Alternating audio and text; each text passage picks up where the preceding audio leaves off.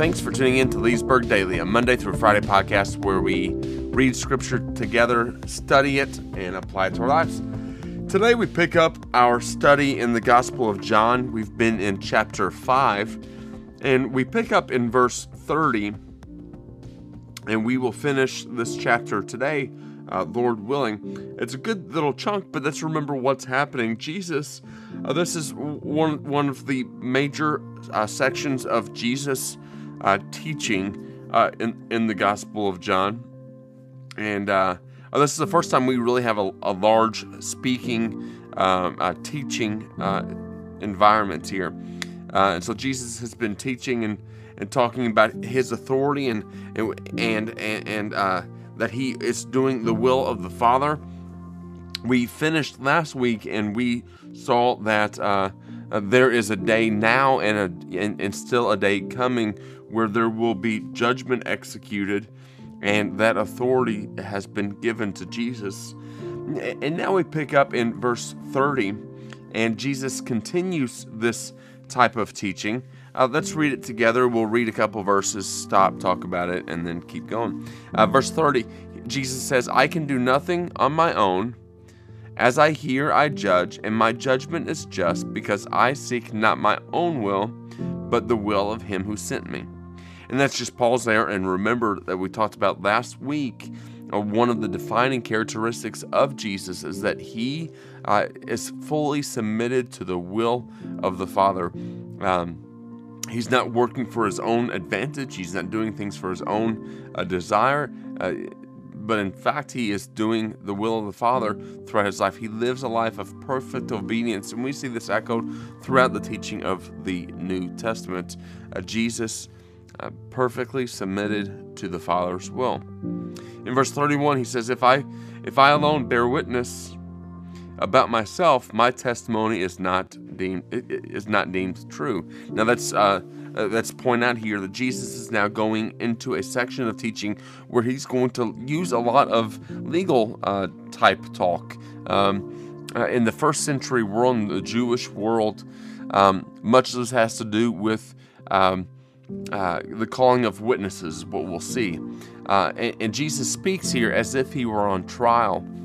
The Jewish legal procedure was not based on the interrogation of the accused, but instead it was an examination of the witnesses that were brought into the case. And I think that's a very important thing to realize here.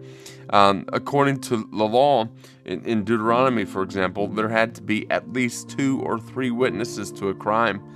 And it was later specified that no one could bear witness about himself in the Jewish law. And though in some circumstances that was without a doubt unavoidable. But these opponents, Jesus has already started to build opponents, people who weren't happy with him. If we can remember why. At first in Jerusalem, if you look back a couple chapters, they were thrilled with Jesus and what he had done in Jerusalem. But then he ransacked the temple. We see that Jesus had followers at the wedding. We see people liked the signs and the miracles that Jesus had done. But then we see that with the healing of the man at the pool in the beginning of chapter 5, Jesus began to have opponents that started to rise up against him because he would violate the Sabbath law. And so Jesus starts to speak here as if he's on trial. And I think that's kind of a neat thing. In situations where there was only one witness, the court would simply have to make up its mind whether or not to take that person's word for it. They might require an oath on the ground that God would punish the person if they were found guilty. But Jesus appeals to his Father's testimony. And essentially in providing a testimony or appealing to his Father's testimony, he's basically saying, who can argue against this? Let's look together as we read. Verse 32, verse 31, Jesus said, I can't testify about myself. There is another who bears witness about me, and I know that the testimony he bears about me is true. You sent John, and he has borne witness to the truth. So he's referring there to John the Baptist. He's saying John the Baptist is a witness of mine.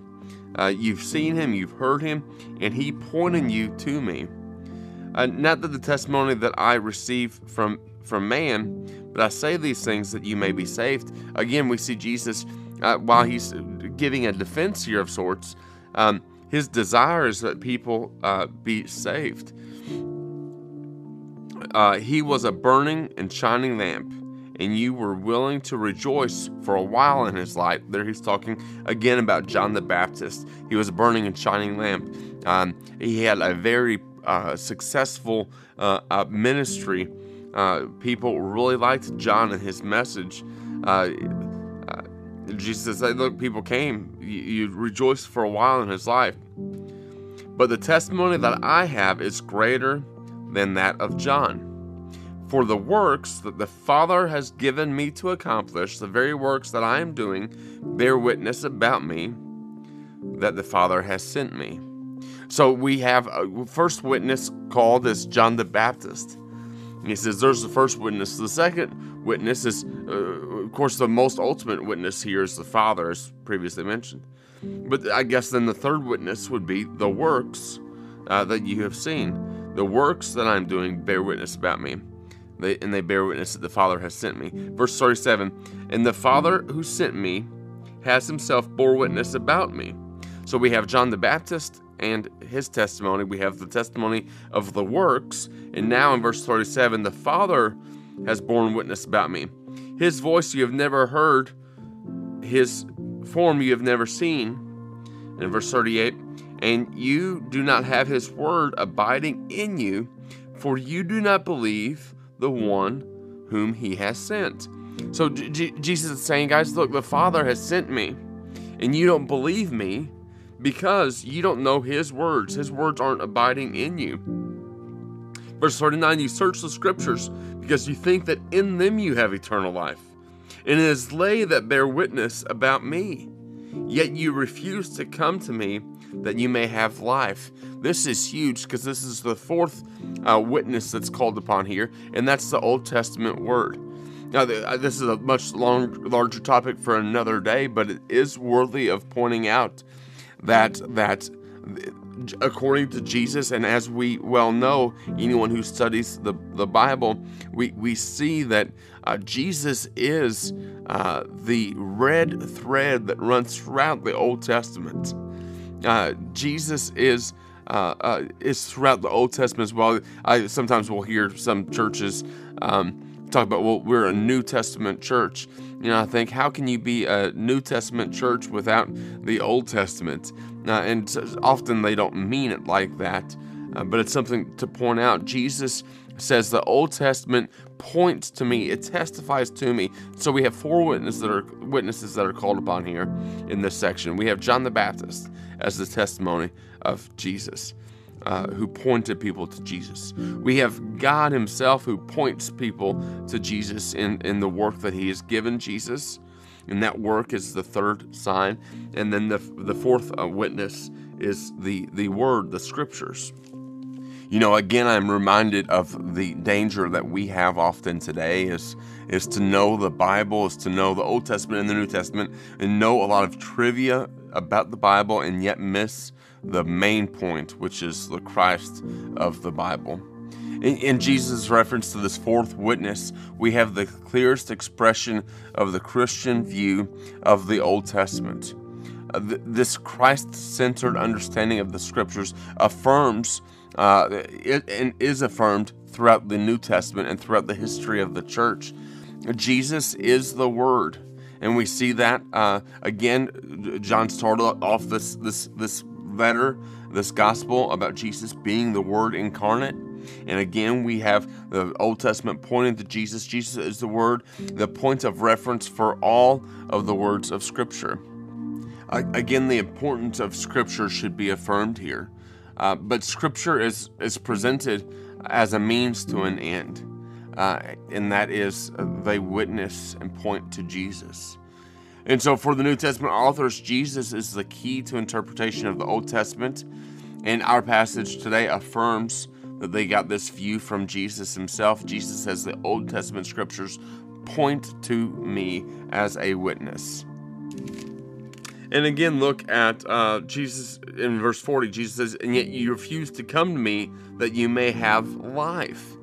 See, these words of the scripture don't just point to Jesus, that these just head knowledge. It points to the opportunity for life that's been expressed previously in this gospel with the woman at the well, and the opportunity for everlasting life, the healing of the official son, the man at the pool that was healed and brought to a new type of life. Jesus brings with him new life. Verse 41, I do not receive glory from people. Now he's going to start to contrast himself and his Jewish opponents. Often in this legal type system, the one on trial would often turn the tables on the accuser.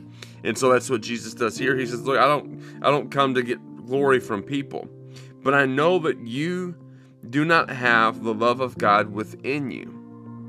Boom, that's a rough statement to hear from God in the flesh. Jesus says in verse 43, I have come in my Father's name, and you do not receive me. If another comes in his own name, you will receive him. How can you believe when you receive glory from one another and do not seek the glory that comes from the only God?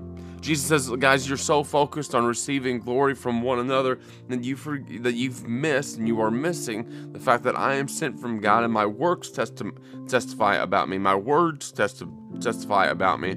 John the Baptist has testified about me. The Father testifies about me, and yet you do not see it because you're so enamored with each other. Look at verse 43. I have come in my Father's name, and you do not receive me. If another comes in his own name, you would receive him. How will you believe when you receive glory from one another and do not seek glory that comes from the only God? Do not think that I will accuse you to the Father. So Jesus says, I'm not going to be your accuser. I'm not going to be the one that points to your dullness, your lack of understanding, your lack of perception. It won't be me. Instead, look who it's going to be. This is a neat turn. There's one who accuses you, Moses, on whom you have set your hope. Whoa, well, Moses is the one that's going to be accused. Jesus won't accuse them. They will be judged in the end by the light that they have embraced, and that light is Moses, on whom they've set their hope. Look at verse 45. Here again we have a great blow to their identity. Jesus has undercut the views that they hold of themselves as zealous for God. They thought that they were good, pious, loyal Jews. And yet Jesus has been saying, look, you're missing the point, and you keep wanting to hold up Moses in the Old Testament, but that Old Testament and Moses himself point to me, therefore Moses himself will be their accuser. Moses will be their accuser. Though they have believed that Moses would be their intercessor in the past, as he had in the Old Testament, God had used Moses as a witness against the people in the past, and this role will be fulfilled and expanded once again. In his witness to Jesus, Moses is a witness against the Jewish opponents. This is huge. I mean, this is a shock to the Jewish structure. Despite their claims, they don't really believe Moses. Why is that? Well, because if they were open to Moses, if they listened to Moses, whom they claim to honor, they would have faith in Jesus because Moses points to Jesus. Let's keep going there. For if you believe Moses, you would believe me, for he wrote of me. But if you do not believe his writings, how will you believe my words? So let's consider this passage today in terms of application for just a moment. The implications of this text today should be both comforting and challenging. That Jesus is the final and the ultimate revelation of God by which we may judge all other revelation gives Christians confidence, or should give us confidence. And what I mean by that is many people today will claim to be of Christ or to be Christian, but Jesus talks about elsewhere that a prophet is judged by the fruit that he bears. And the same is true for us today. How can you judge a quality of a Christian? Well, by the fruit that he bears. The fact that Jesus is the ultimate revelation of God should give us confidence, but it also ups the ante when it comes to understanding the fullness of who Christ is. As Sammy talked about this past weekend, there's a growing push to have a religious sounding world religion. And the stuff and the teachings and the comment and the unity and the peace all sound very good, but the problem is they lead to destruction. And so our passage today reminds us the centrality of who Jesus is and the importance of remembering exactly who Jesus is. You know, we live in a day where this idea of peace and love and grace and unity is really pushed in our world, and it's made to sound very religious, and it makes many people second guess or doubt or downplay the exclusivity of Jesus. You know, often it's said that Jesus welcomes everyone, and while that's true, not everyone stays with Jesus. You know, when it comes to unity and peace with others, we definitely should have peace with others. There's no doubt that the Jews and the Christians had major conflict in the 1st century and 2nd and 3rd centuries. And throughout history, Christians have had conflicts with other people. But here's the sad truth about our world is that there's always conflict with someone. There's always going to be conflict because there are selfish, mean people in this world. We'll never be able to eliminate any of that. But what we should not do is cower or bend the truth. Jesus makes very clear here that he is from the Father and he's doing the Father's works. And that should, for the Christian today, and for the non-Christian, really challenge us to consider our views on Jesus. Do we see him as exclusively the divine incarnate? Is he the Son of God, fully man? Jesus is exclusive. His claims to divinity make him exclusive. He's not just one of many paths to God. He is the path to God. He is a correct belief in him is primary, and yet it divides many of us today. This is not a secondary matter. This is the heart of the gospel. The identity of who Jesus is huge. And so this text should solidify our views on the divinity of Jesus. And also it should encourage us to point more and more to Jesus. We are now witnesses. Those of us who call ourselves Christians are now witnesses who testify on Christ's behalf, and our lives should point others to Jesus. Well, we are 18 minutes in, and I'd better stop, but I want to say thank you so much for tuning in today to Leesburg Daily. I'm sorry for the inconsistency this past week. We will do better this week. Thank you so much. Again, always feel free to leave a voicemail in the podcast service that you use. Feel free to reach out if you have any questions, comments. May we take this passage today and apply it to our lives. May we be central and sure of Jesus' identity, and may we point others, because those of us who have surrendered our lives to Christ, we are now witnesses whose job it is to point to Jesus. Thanks so much. God bless. Take care. We will see you tomorrow on Leesburg Daily.